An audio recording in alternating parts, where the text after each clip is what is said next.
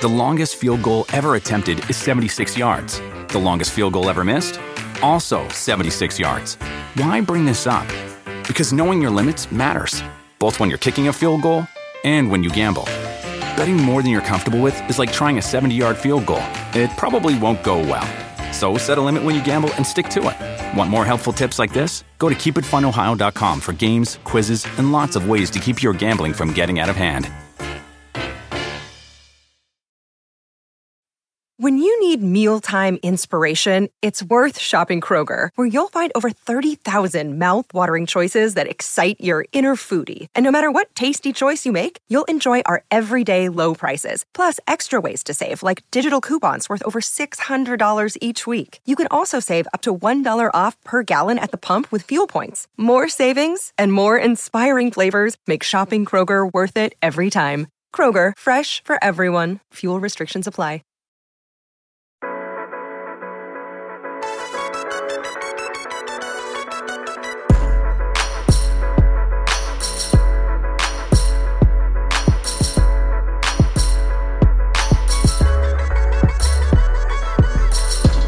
Hey everyone, welcome to A Good Football Show. I am Matt Stroup, and today our attention turns again to the NFL Draft, and we're going to be breaking down the draft needs for the teams in the NFC South. Who do the Bucs, Falcons, Panthers, and Saints need to target? Plus, we'll be finishing out our breakdown of individual position groups by looking at the linebackers and safeties and cornerbacks who look likely to go in the first round. I'm joined today by the law firm of Froton and Nystrom. And I was just messing around when I thought of that name, and when I say it out loud, it actually kind of sounds like a law firm you can trust.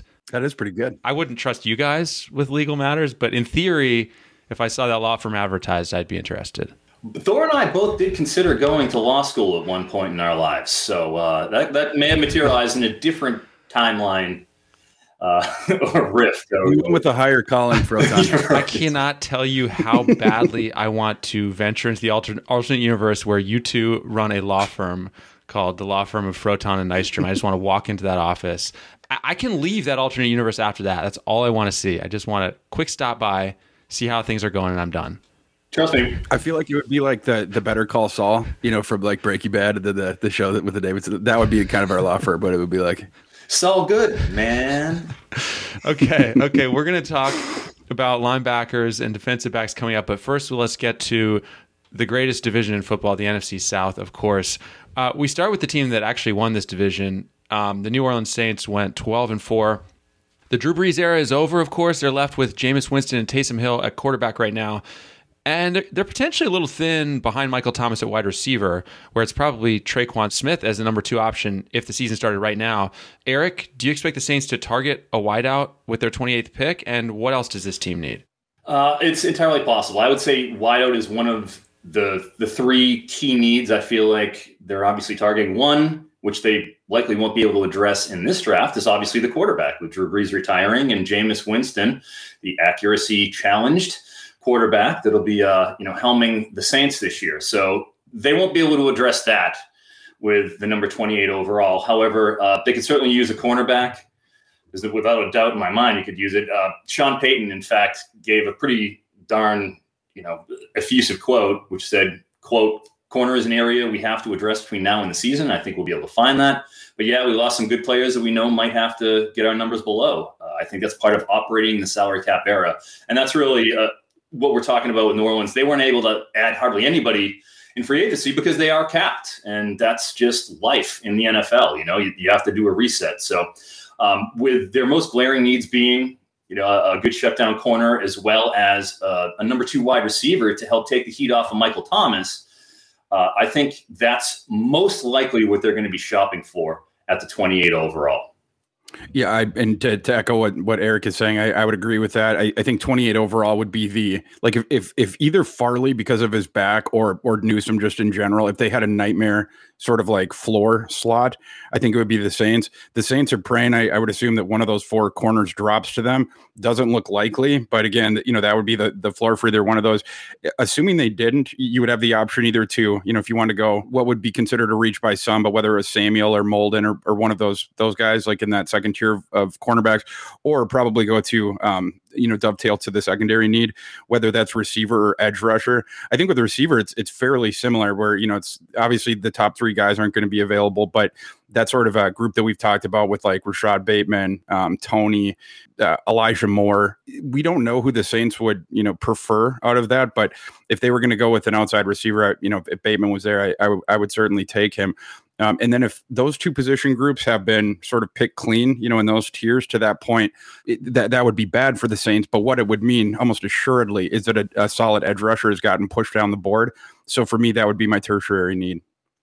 Reese's peanut butter cups are the greatest, but let me play devil's advocate here. Let's see. So, no, that's a good thing. That's definitely not a problem. Reese's, you did it. You stumped this charming devil. The longest field goal ever attempted is 76 yards. The longest field goal ever missed? Also 76 yards. Why bring this up? Because knowing your limits matters, both when you're kicking a field goal and when you gamble. Betting more than you're comfortable with is like trying a 70-yard field goal. It probably won't go well. So set a limit when you gamble and stick to it. Want more helpful tips like this? Go to keepitfunohio.com for games, quizzes, and lots of ways to keep your gambling from getting out of hand. Look around. You can find cars like these on AutoTrader, like that car riding your tail. Or if you're tailgating right now, all those cars doubling as kitchens and living rooms are on AutoTrader too. Are you working out and listening to this ad at the same time? Well, multitasking pro, cars like the ones in the gym parking lot are for sale on AutoTrader. New cars, used cars, electric cars, maybe even flying cars. Okay, no flying cars, but as soon as they get invented, they'll be on AutoTrader. Just you wait. AutoTrader. The Tampa Bay Buccaneers are the defending Super Bowl champions. Mostly got the band back together. Gronk, Fournette, Chris Godwin, etc. are all staying in Tampa. I believe on the other edition of this show, in a recent episode, the question was raised by someone, I don't remember who, do the Bucs dare take a running back in this draft early on to further complicate their backfield? Do they simply go best player available, 32nd, Eric? Do they target a specific need? What do you think they should do? What do you imagine them doing? Well, the beauty is for Tampa Bay, when they're returning all 22 of their starters, which is almost impossible. I mean, I don't know if any other team can boast that, but I don't think anybody will. So they are truly in a whatever they feel like kind of a mode, whatever they think is most prevalent. You got the edge they could consider. JPP, Jason Pierre-Paul, the Lobster Claw, is 32 years old. And you have Shaq Barrett on the other side. They've both been productive, but you probably want to have a succession plan in place there. Edge is obviously one of the most important positions on the field. They could also opt to look for a succession plan to Ndamukong Suh, who's 34 years old and is currently playing 3-tech next to last year's home run nose tackle Vita Vea. What a phenomenal pick that's been. He was just an anchor in the middle of that defensive line for them. And if they want to take a look at safety.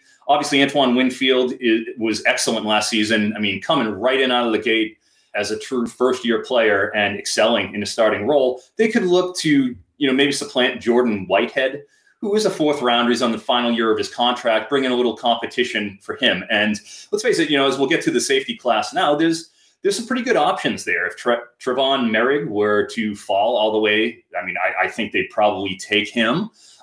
If they wanted to kind of consider Javon Holland, or Jamar Johnson, you could go that direction as well. For my money, I think if Barmore's there, I mean, he would be a perfect plug and play. You got Suh there for the first season. You could bring Barmore along a little bit, and then instead of having to play him strictly at nose tackle, you could slide him over to 3-tech where he'd be just a monster. So I think that would probably be my favorite right now fit for the Buccaneers. Thor, I think that's what happened in our mock draft, right? I think so. Yeah. And to echo a couple of things that Eric said, Barmore for sure it would be the slam dunk. He's the one sort of interior defensive lineman who should go in the first round.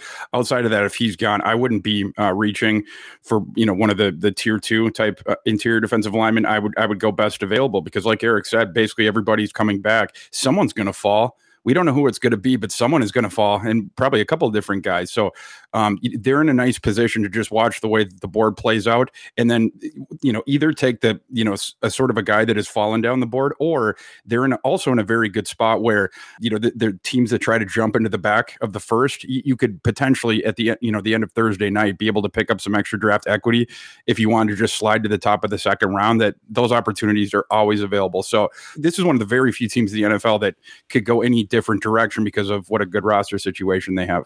Confirmed, Thor. You took Christian Barmore 32nd overall. Well done. By the way, they would do backflips if Christian Barmore got there. And Sue, 34 years old. How did that happen? Just as a side note. That one snuck up on me, guys. It snuck up on me. Mm-hmm. Snuck up on you like my 80s references, didn't it? Exactly. The Carolina Panthers went 5-11 in the first year of the Matt Rule, Joe Brady regime, and as of now, it is Sam Darnold under center for Carolina after they traded with the Jets to acquire him. That leads us to assume they won't be drafting a quarterback, but maybe that's a flawed assumption, Eric. Looking at this Panthers roster, I mean, what are the most glaring needs? Is another pass catcher in the mix at number 8? What are you thinking here?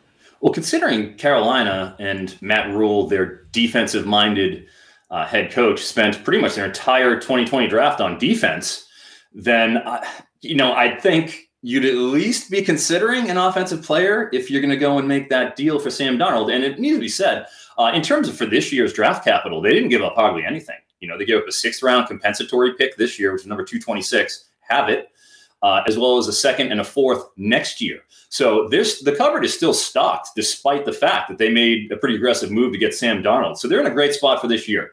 I mean, if you're going to trade for Darnold, you might as well give him, some weapons to work with. Obviously, you got Christian McCaffrey. Obviously, you got DJ Moore. But with the loss of Curtis Samuel, I think they could seriously consider, a Jaylen Waddle, DeVonta Smith. What would that wide receiver core look like? I mean, it would be devastating.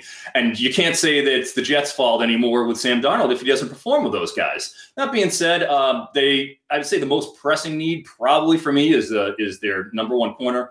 They lost Rasul Douglas, who's their 2nd corner. They lost their slot corner, both of them to free agency. And this is a team that was 24th in passing EPA last season, even with those guys in town. So that's probably their biggest true need. But after they just used their entire 2020 draft on defense, I have to think they may be a little reticent to go back that direction. That being said, I mean, Patrick Surtain obviously would be a lock if that's the direction they're going. They're going to get him here if they want him. That would probably be the prudent move in terms of the overall team roster makeup, but they might not be able to avoid that big, shiny wide receiver piece that's going to be available.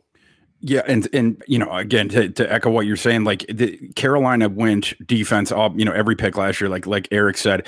If they do go defense this time, it could only be cornerback, and that's I think that would come down to a decision of, do we just take Surtain if he's there? I think it's sort of a binary decision as far as that. And then if not, I think it's got to be offensive line or wide receiver. You go back to Joe Brady when he brought up Joe Burrow, when Joe Burrow just sort of leapt up in 2019 at LSU. They had the Joe Moore award-winning offensive line, the best offensive line in the nation. And then, of course, they could go 4 wides with the running back split out if they wanted to. They could go 5 wides. Obviously, Carolina will also have the ability to do that once Christian McCaffrey is healthy. And so, when you're looking at Darnold and this sort of like Eric was saying, like this, it's sort of a low-risk type flyer on him and try to build him back up. If you want to take him through sort of the Joe Burrow 1-year leap and you want to try to replicate that as Joe Brady, you have to get the offensive line and the receivers around him. So that would be my first choice, if we can swing that at that 8th pick. But if not, the only other guy that is in play here for me would be Patrick Surtain. Well, we're going to break down why Patrick Surtain is such an intriguing prospect coming up in a few minutes here. But first, to finish out the NFC South, the Atlanta Falcons, who narrowly missed a playoff berth at 4-12. This team doubled down on Matt Ryan by restructuring his contract. They also signed Mike Davis, clear leader in their running back room at the moment. Now, the Falcons are in a wildly intriguing spot in this draft, and not just because I'm a Falcons fan. They could just wait and draft whatever quarterback falls to them, 4th overall. They could go big and draft Kyle Pitts. They could also trade down. Eric, I know you, if you're anything like Thor, and what Thor has sort of osmosed, is that the right word, onto me, you're probably really excited and tempted by the Pitts option if you're playing Falcons GM Terry Fontenot. What would you like to see the Falcons do versus what they should do? And are those two things even different, if that makes sense? Well, you have a new regime coming in, obviously, Arthur Smith, as you mentioned. He is a former offensive coordinator at Tennessee, and he turned around Ryan Tannehill. So he might be walking in there thinking, hey, I see some things here with Matt Ryan that I can turn around, which makes me think they might be leading towards a skill position, which would be if they were to give Matt Ryan Kyle Pitts, and you have Julio Jones, Kyle Pitts, Calvin Ridley out there. Wow. I mean, I know as an Atlanta guy yourself, Matt, you must be pretty excited about those prospects. So I think, the one reservation I have about them not taking QB is, are we sure they're going to be back here in a premium position with, maybe a Justin Fields falling to number 4, premium potential quarterback? Can you afford to pass on him? That's a question that they're going to have for themselves. But if they were to go and load up the skill positions, I think you take Kyle Pitts, and then what an amazing set of receivers, because he is a receiver. He's can do anything he wants out there. It would be simply a devastating offense. But at the same time, their defense was not very good last year, as I'm sure you're well aware, Matt. And they could use some safety help. They could use an edge. I mean, I don't think anybody's. Are you happy with Dante Fowler's performance last year for $18 million, Matt? No, but he's now got a much more incentive-based contract. I bet he's going to be much better this year. Yeah, well, he's going to be cut if he isn't. Let's put it that way. So it's not a bad idea to consider that. That being said, with in such a good position with that number 4 pick, I feel like they can address that edge position in the second round and see who falls and maybe get an OA, or if you want to go side, or you like Basham. There's a slew of options there. So I think you have to get that premium chess piece. Kyle Pitts is what I'd probably do if I were them. I agree. Yeah, I think, this is the obvious pit spot, especially because in the new administration, the offensive philosophy, they want 2 tight ends out there, and Pitts will allow them to do things that no other offensive coaching staff has ever been able to do, especially, with the Julio Jones as well, just the spacing and everything like that, the downfield balls, et cetera. So there's 2 other things that I would think here. The quarterback thing is one. There's a couple different things going on there. First of all, they would be the best team for Trey Lance, because Trey Lance could just sit behind Ryan next year, which Trey Lance has to sit, in my opinion. So you do that, but also when you think about next year's quarterback class, not nearly as good as this one. Not even going to be close. We're still waiting to see which of the guys is going to be sort of the top tier type guys. But Sam Howell's pretty solid, but there's a lot of other guys that's we sort of have to wait and see on them. Not a lot of sure things in next year's quarterback class, at least right now. That would be the one complicating factor for Atlanta if they're trying to think a couple of years down the road. Well, what if we stink next year? Now Matt Ryan wants to retire, and we're picking at the top of the draft that doesn't have a lot of good quarterback prospects. That's the complicating thing. The other option there is I think they would make a lot of sense if they decide not to do the Pitts thing. They could trade down with Denver to get to 9. 9 would be a good spot, because that's where the cornerback need comes into play potentially. If you get down to 9, you can steal Surtain probably from Dallas, because I do think Carolina is going to end up going offense. Dallas is going to take Surtain if he's there at 10. So if Atlanta could get clever there and trade down to 9, but again, you'd have to not only skew the quarterback need there because you're trading with the team that's going to take the 4th one, but it's also, you wouldn't be able to take Pitts. And I think that's going to be the hardest for the head coach there, because Pitts will allow him to, it's his wildest dreams to have a guy like Pitts, the way that he, that he runs his offense. So that's going to be really, really difficult. And I think that's going to be the crux. It's do we go Pitts, or are we going to sort of, audible to one of these other 2 possibilities? We talked about the alternate reality thing with your law firm before. Maybe we could just set up one reality where the Falcons take Pitts, the other where they take best available quarterback, and then we just see how it pans out, and then just all live in the one that's better, if that's okay with you guys. This is like Doctor Strange. I'm more on the Thor side of the Marvel, or I actually don't know the names of the different comic things, but it's like Doctor Strange. We could just have all the realities flowering out at the same time. Guys, yeah. Guys, I don't even think this is something that is out of the realm of possibility anymore. We've got the U.S. government admitting that there are aliens and alien spaceships off the coast of California. So they may have the technology to make this happen, Matt. Okay. Kyle Pitts is an alien if there's any alien in this class. Okay. Just a quick reminder, our premium product subscriptions at NBC Sports Edge cover all sports. So right now you can still get access to NBA, NHL, and MLB premium products for 10% off any subscription. Enter the promo code GOOD10. All right, part 2 of this episode, guys. We're going to be breaking down the linebackers and defensive backs who look like likely first-round picks. We begin with the linebackers. Micah Parsons opted out of his junior year at Penn State. What's the upside and what are the potential pitfalls here, Thor? Yeah, in terms of upside, we haven't seen a linebacker like this in a few years. Just ridiculous athleticism in an enormous package. He measured in at 6'3", 246 at his pro day workout and tested in the 96th percentile overall, size adjusted, 4'3", 940. And the rest of his tests were ridiculous too. 86th percentile, 3-cone, 95th percentile broad jump, and his speed score. We usually do speed score with running backs, but his is just so hilarious. You have to say it, 136.15, just absolutely ludicrous. And you see all this on the field, right? In terms of the agility, ability to get down the line, trigger downhill, and everything like that. And when he gets there, enormous power, and he doesn't let people go. He does not miss tackles. There's other linebackers in this class that can get there, but they let the fish, out of the boat a couple of times. Parsons not only can work through traffic, and he's not only fortified where if lineman gets his hands on him, he can get away from him. Also has the length, but it's the explosion thing too. At linebacker, all those things check out.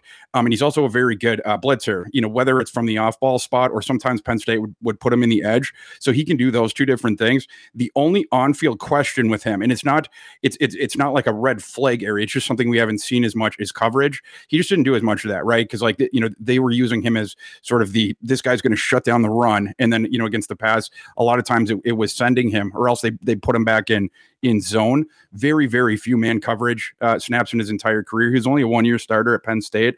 So his 1-year starter, he had 32 man coverage snaps. So that's an area of his game that we just don't know. We know that, at least as far as zone, if he's in his zone team, he's going to be fine there. You would think because of the athleticism, he would be fine in man too. Just haven't seen it. The biggest question with him, it's the off-field stuff. There's some character things. Earlier in his career, there was a big hazing incident at Penn State that got really bad. It forced a kid to transfer to Cal. There was a lot of allegations, not only against Micah Parsons, but against his coach, James Franklin, for potentially covering it up. It was a really, really bad situation. So those character concerns are things that teams have to parse through and, decide for themselves, sort of a thing. But as far as the on-field stuff, it's basically all there outside of just the man coverage thing, just because we haven't seen it. Yeah, I mean, I certainly echo what Thor said. He was pretty comprehensive in that analysis. He definitely showed pretty good zone instincts, as you'll say. Like man-to-man, we didn't see it. But in terms of his coverage, I thought he did pretty darn well in terms of his instincts in zone. He drops to the right depth. You see him jumping passes. Did a nice job. He had a few PBUs. In terms of the film work I did, I was impressed. My only concern in terms of on-field play is he'll sometimes lose his gap integrity. His play diagnosis, he's so aggressive. He's like a missile shooting in there that he'll sometimes just pick the wrong gaps to kind of shoot through, and it'll allow players to get through. You saw that a little bit against Ohio State in 2019, where J.K. Dobbins and Justin Fields kind of used the RPO in order to fool him a little bit, and that's how they were able. When they were just going straight running play here, turn, hand the ball off. Parsons was a monster, and he was a problem. They started switching RPO as the game went on, and you saw him shooting, B gap when he should have been going A gap, and it certainly opened things up for Ohio State. So that's really the only on-field criticism. As Thor alludes to, it's all about that off-field stuff. Is that something that happened that was sort of a sophomoric, be better, somebody can mature out of? James Franklin did go to bat for him, but as Thor said, James Franklin was in the crosshairs as well. So in terms of on-field play, there really isn't much to criticize Micah Parsons is, and he's the real deal. By the way, I've done hours of these podcasts with Thor at this point. I don't think I've yet heard him drop the phrase, let the fish out of the boat when it comes to a missed tackle. So I enjoyed that one. I'm from northern Minnesota. It's the metaphor we use up there. Another linebacker projected for the first round is Jeremiah Owusu-Koramoah out of Notre Dame. Played a hybrid linebacker safety role at Notre Dame. So maybe the perfect guy to highlight on a day when we're talking about linebackers and safeties on the same episode. Been compared to Isaiah Simmons, who the Cardinals took in the first round last year. What do you like about Owusu-Koramoah, Thor? So I'm one of the few guys that has him above Parsons. It's not by much, but because of the off-field stuff and some of those question marks that I have with Parsons and the coverage thing, I don't really have any of those questions with Owusu-Koramoah. You sort of look at him and you see the dimensions, and then you see the LB next to his name, and I think people are like, there must be some risk there. In fact, there's not. Thinking about him as a linebacker, it confuses your sense of who he is as much as thinking of Kyle Pitts as a tight end. It's basically a flat wrong designation because you mentioned the hybrid stuff. They have him at off ball, but they also put him in the slot all the time, and he also has safety duty. So you can move him around and do various different things based on matchups. So that's number one. I mean, that's why, in part why he's not going to fail. Super duper athletic and crazy smart. His SAT score was over 1,200 coming out, and the athletic package he proved at his pro day workout, he was like 80th percentile RAS or something like that. As far as the size, you think about him in the box, and could that there be any issues there? There certainly wasn't at Notre Dame. The thing that he does to keep people off of him, number one, he triggers so dang fast. He does not make the mistakes that Eric was talking about with regards to Parsons coming downhill. Some of those guys, they guess when their trigger goes, or they're just really trigger happy as far as coming downhill. Koramoah is very good at reading the initial sort of offensive, the initial movements and sort of extrapolating, and then he's just gone bang. The other thing is the length and the agility. So he's descending on the line of scrimmage very, very, very quick, in a way that gives offensive linemen different angles than they're used to. There's more urgency with that. And then again, the length and the agility. I'm going to call him Woo. But because that's what they call him in Notre Dame. Woo's arms are extremely long for his frame. His wingspan is only, I think, like 1/8 of an inch less than Trevor Lawrence's, who is 6'6". It's the exact same as Rashawn Slater, the offensive lineman, and it's just about the same as Terrace Marshall, the 6'4" outside receiver. So extremely, extremely long arms. Again, very agile. And then the thing you think about with him is, against the run, it's a sideline to pure sideline to side, in terms of range, by far the best in this class. And then an absolute hitman. He's the hardest hitter in this class. Ridiculous hitter. And then with the long arms, the good thing about him is some of these guys that sell out to have those enormous hits, you'll notice that they don't take their arms with them. It's sort of a battering ram thing where like they'll just sort of throw themselves like a projectile, and use their head and their shoulders to try to, with the impact, take the dude down. Koramoah comes with the hammer, and then he wraps him up with those super duper long arms. So Matt, to give you another fishing metaphor, he's got a really long net and he don't miss.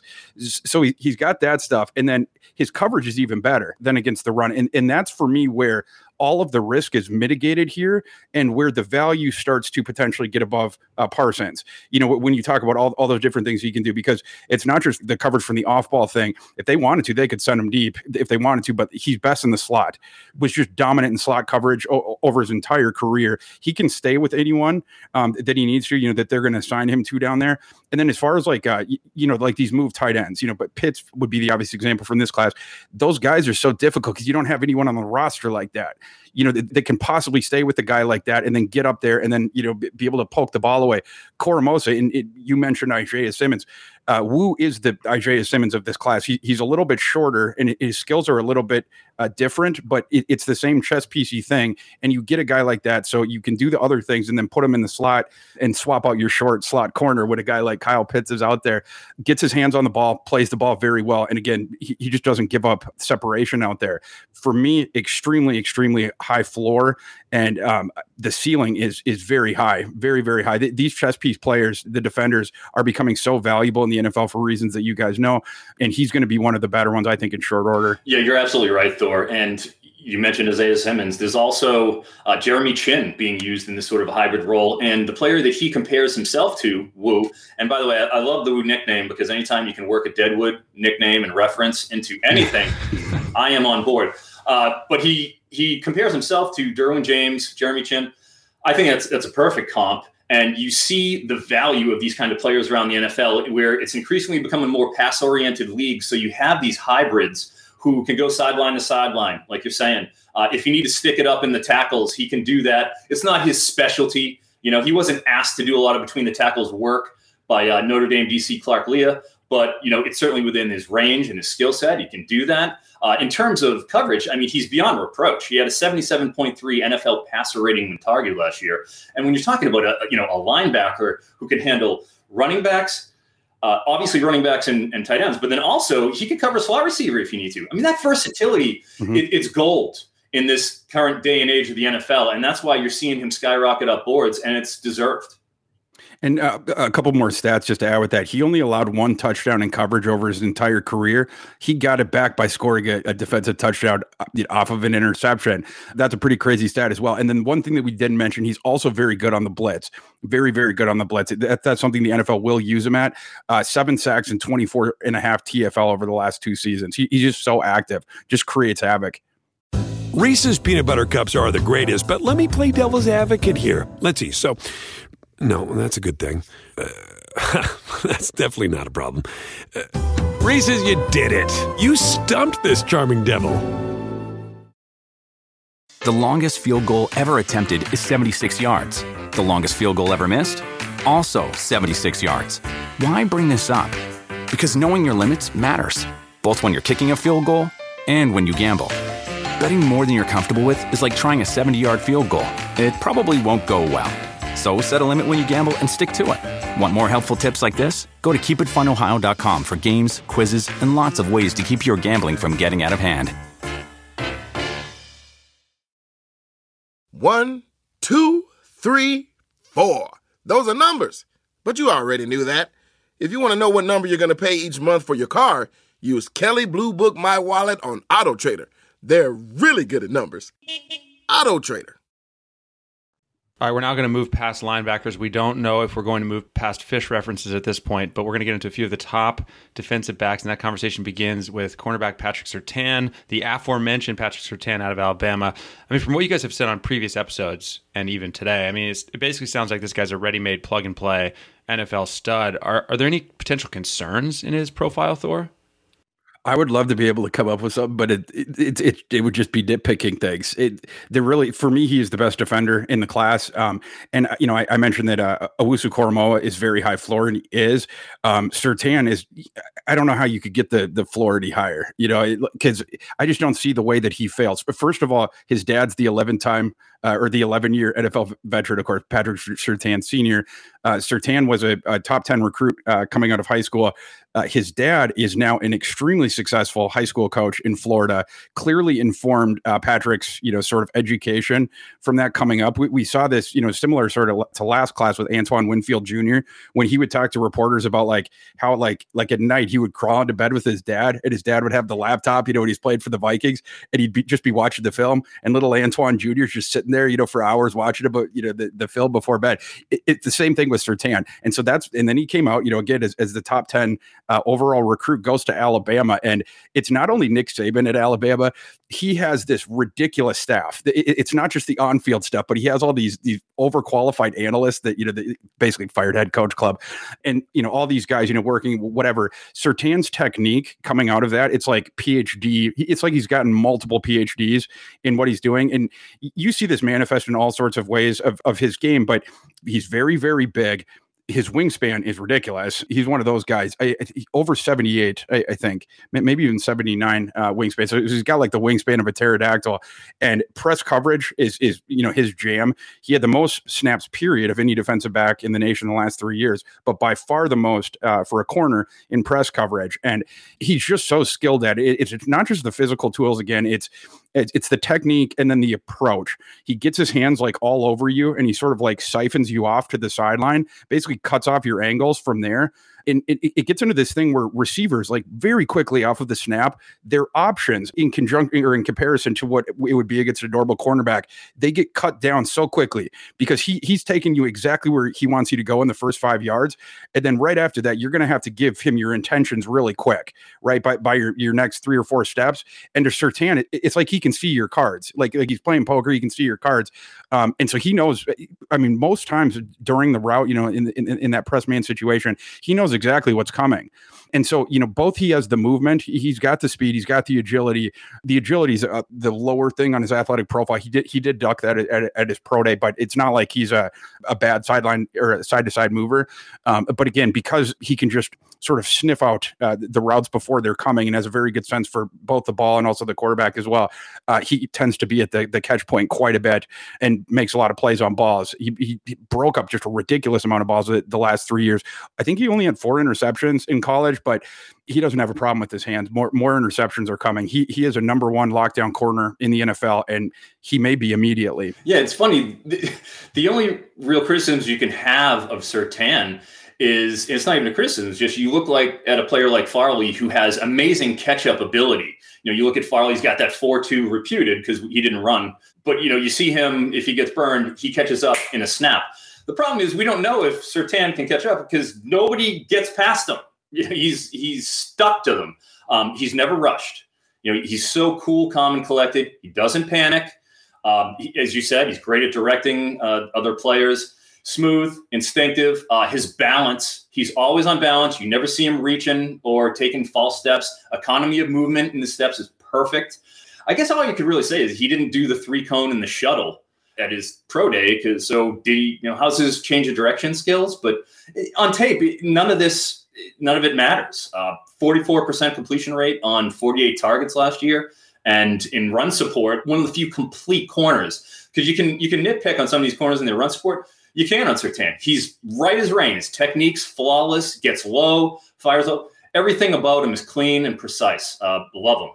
3 names left to go, and next we get to Jaycee Horn from South Carolina, who ran a 4.3940 at his pro day. Surtain, by comparison, ran a 4.46. Obviously, you don't boil it down to just that. There's a ton more that goes into it. But how does Horn's upside compare to Surtain's and the other corners in this draft, Thor? Just in terms of upside, he's right there with anyone. Absolutely. With Surtain, he is already there, and he's going to, of course, get better, but it's already more of the finished product.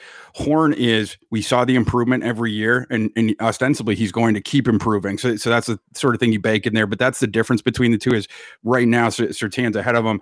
But I think of those two guys, I'm not the biggest concert guy, but in high school, I went to an Aerosmith concert, and because a friend gave me a ticket. And beforehand, they do the intro show. Someone else comes out, and they had. Do you guys remember Andrew WK? I do. A friend of mine played guitar in his traveling band before. He's a wild man. Maybe I saw him. But it's like the party hard song and headbanging type music. And I thought that was fairly inchoate as far as with Aerosmith. But when you compare Surtain to Horn, it would be like Andrew WK opening for Eric Clapton. Eric Clapton is Surtain. It's just he's unplugged there on the out on the stage, and everything is just so smooth and everything like that. And Horn's technique is more of just the wild child thing. It's like he's plugged into a socket. He's jittery and stuff like that. So explosive, so twitchy, etc. Draws a lot of penalties though, and that is going to have to cut down. But just as far as just sort of that electric type athleticism, and then he's just a yapper on the field, which is weird because they say off of the field he's not. But his dad, of course, is Joe Horn, the NFL veteran wide receiver. There's a ton of cornerbacks in this class that have NFL fathers, but Joe Horn was he was a big yapper too. Apparently, they say that Jaycee is not that way off of the field, but on the field he talks crap like no other. Broke up a bunch of balls. So that stuff's great. He actually had, I think, half the interceptions that Surtain did in college. He only had 2. So, he's at the catch point so often, Horn is, that we want to see him, start to come away with those balls. Very good at locating it and then crash into the catch point if he has to, or making up that ground to get to the catch point. The amount of balls that he got his hands on, again, very, very high. Just need to convert some of those into interceptions. The 2 concerns with Horn on the field, number 1, I mentioned it before, it's the penalties. Number 2, he is not a good tackler. He had a troublingly high missed tackle rate, and we need to improve on that as well. It was over 20%, which for me is where you start to get into red flag territory. If he can work on that tackling, improve the technique a little bit, where he's not doing as much of the hand fighting, going downfield and stuff, or slipping that offhand around when the ball's coming down, the ref sees it right there. If he can do those 2 things, he absolutely could become the best cornerback in this class. Before you jump in, Eric, I just gotta say, Joe Horn was the ultimate talker, the cell phone celebration. Classic. Absolutely. Yeah, no doubt. Well, clearly the apple is not falling far from the tree here. Another thing I like about his son, Jaycee, is keep in mind, he's only 20 years old. He's the youngest guy in this class. There's still a lot of room for growth. And in Will Muschamp's defense, before he was unceremoniously sent packing, he was a straight press man corner. He only gave up 8 receptions and 24 press man targets. He was strictly, it was a very simple game plan for him. There's the team's number 1 wide receiver. You follow him all over the field and you shut him down. And he did a phenomenal job of that. I mean, there's no doubt about it. And like you said, he's got that pugnacious attitude, physical, confident, even to the point of being brash. But that's what I want to see from corner. I want somebody who's aggressive. So that's not a problem to me. Like as Thor alluded to, aggressive to the point of, drawing penalties. He's not going to be able to get away with that as much in the NFL. He's going to have to refine his technique a little bit. You can't just bully everybody. He does have the requisite size and length that you want to see. But in terms of his run support, horrible. Just a terrible in run support. 25% missed tackle rate in 2019, 22% missed tackle rate in 2020. He's not as polished, and that's where you see Surtain, and that's why we talk about him so glowingly, is because he's that finished product. Both Horn and Farley are both not as willing and as polished in their run support. And 2 other stats that I thought I'd toss out, just jumping off of that. Horn last year per PFF, number 1 in the FBS with over 27 coverage snaps per catch allowed. Eric mentioned that he allowed less than 10 catches. He was number 1 in terms of that. The one other thing that we didn't touch on with him, I mentioned the ludicrous athleticism, the high 4.3s, 41.5-inch vertical. He was over 11 inches in the broad jump. One area that I'd like to see him used in a little bit more, Muschamp trusted him very much as a press corner. And to Muschamp's credit, Horn's development, again, was insane. Every single year he was on campus, you saw noticeable jumps up in most categories except for tackling. But the one area where we also saw him sort of dominate, but very, very small sample, but I want to see more of this in the NFL, it's coming as a blitzer. So he only got 19 blitzes, only 19 singular opportunities to blitz in college. In those 19, 6 pressures, 3 hurries, 2 hits, and a sack. Both of his last 2 years, he had PFF pass rush grades over 91.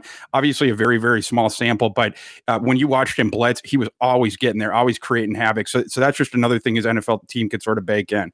I don't even remember why you brought up an Aerosmith concert a few minutes ago, Thor. Because Horn's Andrew WK and Surtain's Eric Clapton. Okay. Dazed and confused, mandatory viewing after the taping. Absolutely. Well, all right. Last corner we're going to hit today is Caleb Farley. We mentioned him a minute ago. You said he didn't run, Eric. He's recovering from back surgery this spring. Though he told Peter King from Football Morning in America he's gotten full medical clearance. Any concerns for you there, Thor? And beyond that, what's to like about Farley? Yeah, I'm not a medical expert, but I did say at the Holiday Inn Express last night, as far as the back stuff goes, it's the general concern, right? And just historically, because of other guys, we've seen this manifest, multiple times when they start to have multiple back issues. With Farley, it was a weird story where, actually the whole story is weird. He went into Virginia Tech as a 3-star athlete. Justin Fuente, who is very, very much an offensive coach, made him a receiver. In the same way, by the way, with the safety, we're not going to talk about this guy, but Divine Diablo also began his career at Virginia Tech at wide receiver before getting shifted to safety.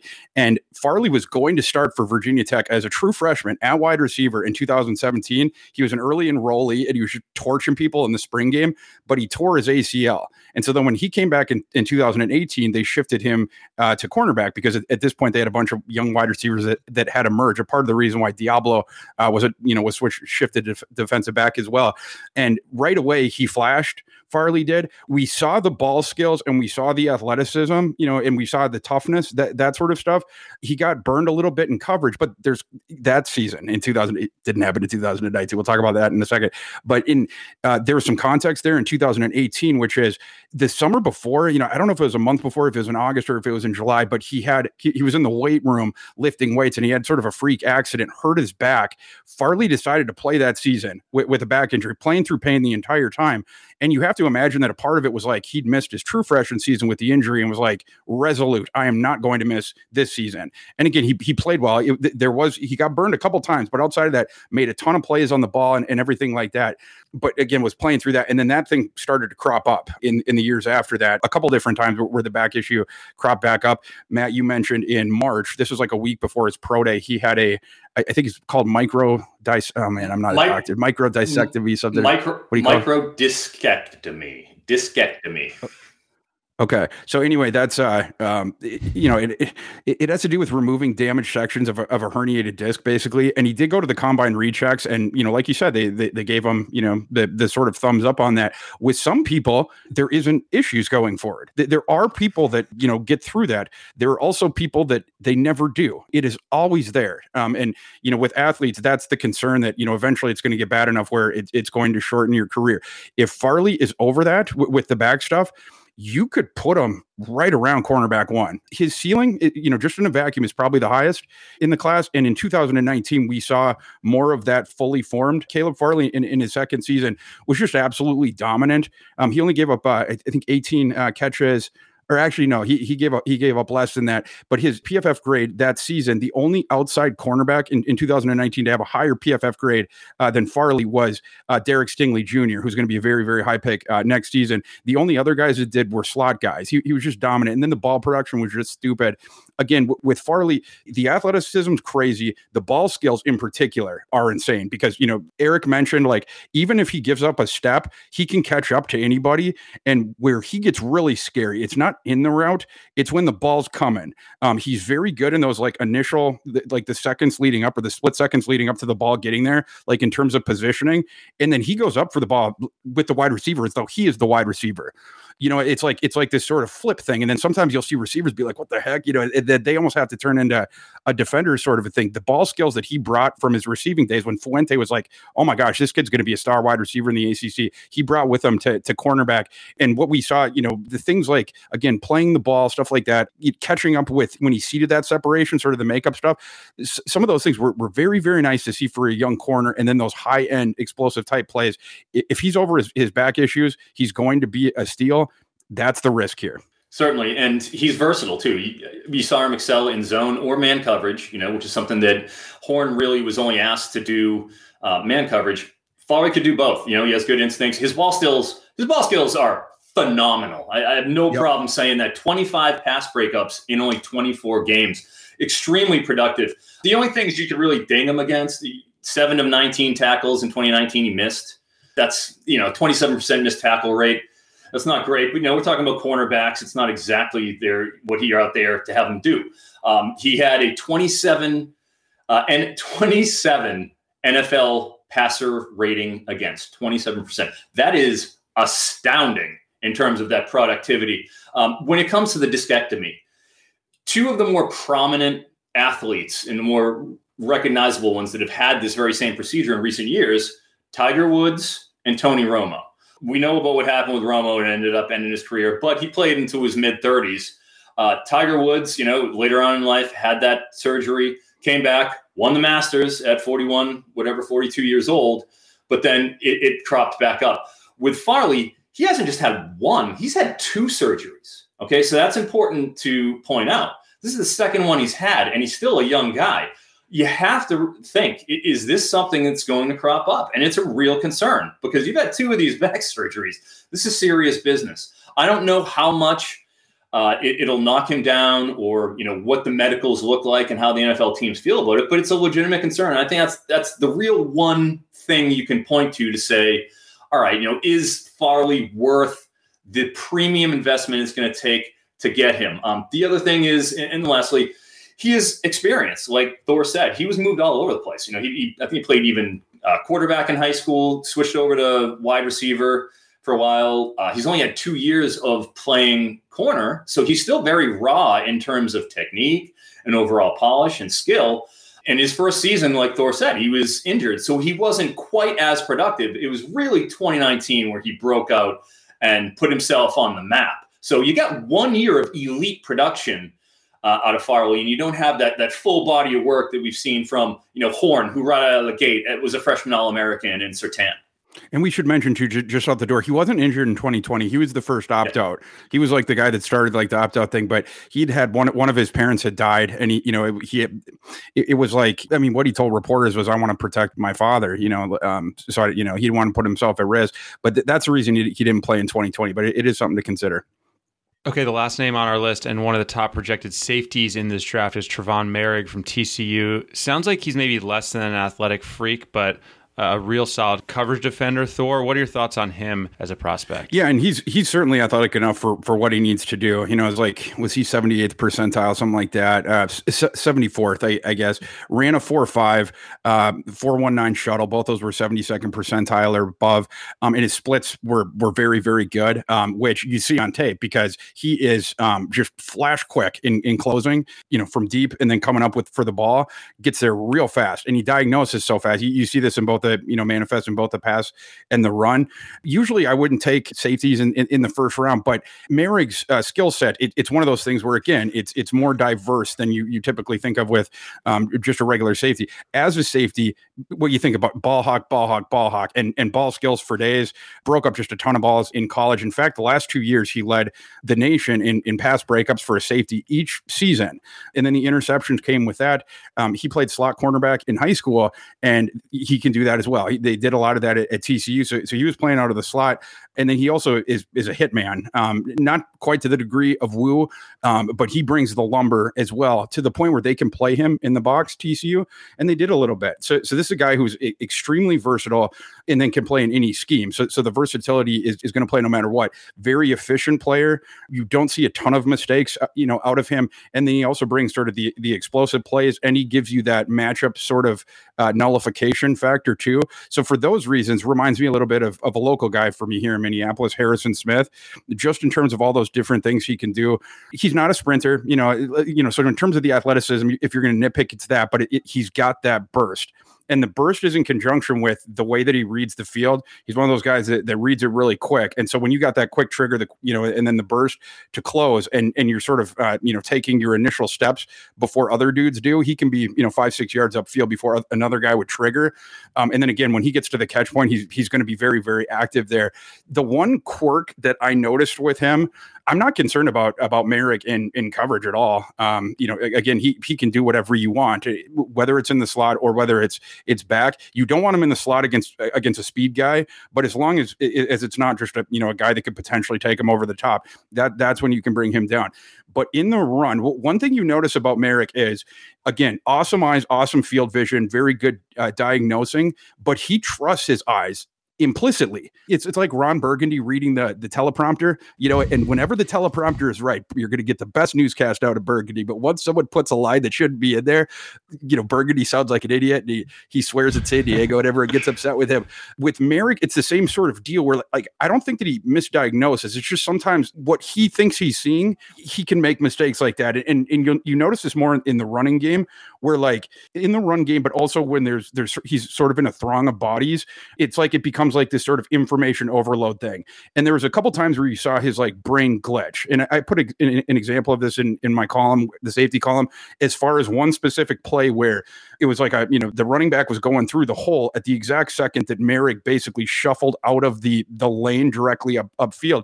And there was absolutely no reason for him to do it outside of, he saw this outside receiver and just momentarily became preoccupied with him for reasons that I don't really understand. Again, it's just the conviction of his eyes, which 98% of the time it manifests in something really good, but there's 2% of the time, and it mostly happens against the run, because there's more bodies coming. That's what seems to be harder for him in terms of processing. If he gets there, which he almost generally does, he's very reliable again, and he gets there quick. But you'll see just a couple times where he misreads it because he trusts his eyes so much, and in that case, he took himself directly out of this running lane, and where he should have been triggering downhill and stopped it for a 2-yard gain or so, it became like a 45-yard gain.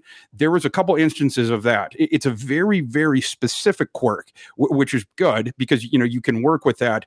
But if there was one thing that for him to work on at the next level, it's that. But outside of that, again, very reliable, scheme versatile, and you can do just about anything you want. He was so wildly productive in both 19 and 20. As Thor mentioned, he led all safeties across the nation in pass breakups both years. Okay, so not just cumulatively. He didn't just have one big year. He went out and he did it at the highest level you can do it in both 19 and 20. And when it comes to his ball skills, he isn't just good at knocking balls out of the air, but he's also really adept at ripping. If you see, he's always around the ball. He's always close. So when you see a few times on his tape, receiver has the ball in his hand and he's coming through and he's violent in terms of when he's tearing at that ball, ripping at him. He's tenacious with it. So I really like that aspect of how he's an attacker, when it comes across. And even though, he can lay a hit, don't get me wrong about that, but he's cerebral in that it's functional the way he's attacking. Some guys are going to go for the big stick when they see that guy coming across, they see hands. He's going and ripping at the ball. And a lot of times it's going to be more productive to keep the ball out of his hands rather than going and laying the big hit. And then maybe you get, you take a shot or, however it goes, maybe you bounce off of him. But, he's very, very cerebral in that sense. He's allowed a career 51% completion rate, which is just astounding because he was on the field all the time. I mean, Gary Patterson built his defense around him. He won the Thor Award last year. Second team All-American, in consensus all around. He's versatile. And that's really what makes him special and a first-round player is because he can go and lay the boom and run support when needed. And like Thor said, when he's coming, he reads it and he's on a snap. He's on it. He's flashing right to that ball. And you see several, nice quality form tackles in running plays. So the fact that he's excellent in coverage, beyond reproach, very, very good. He's going to cover any back. He's going to cover any tight end that you need to. He can come up to the, and play in the box if needed. But box safeties nowadays, they're a dime a dozen. You can find box safeties in the late second, early third rounds. That's not that tough. What makes him special is his coverage skills paired with his ability to come up and run support. Okay, that's the end of our breakdown. Be sure to check down the write-ups. Check out?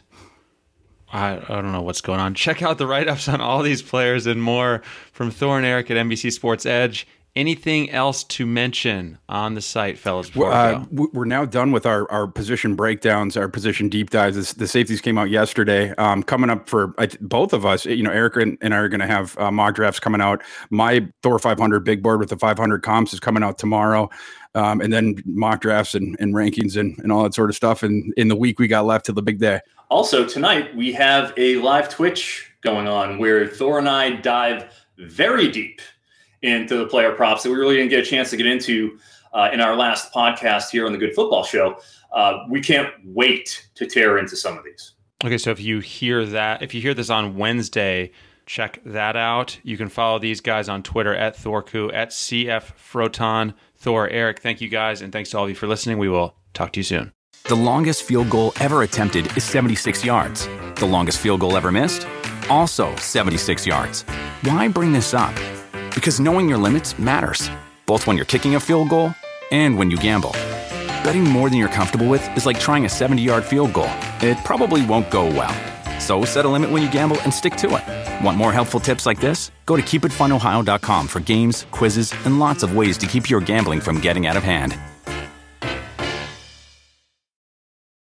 Look around. You can find cars like these on AutoTrader, like that car riding your tail. Or if you're tailgating right now, all those cars doubling as kitchens and living rooms are on AutoTrader too. Are you working out and listening to this ad at the same time? Well, multitasking pro, cars like the ones in the gym parking lot are for sale on AutoTrader. New cars, used cars, electric cars, maybe even flying cars. Okay, no flying cars, but as soon as they get invented, they'll be on AutoTrader. Just you wait. AutoTrader.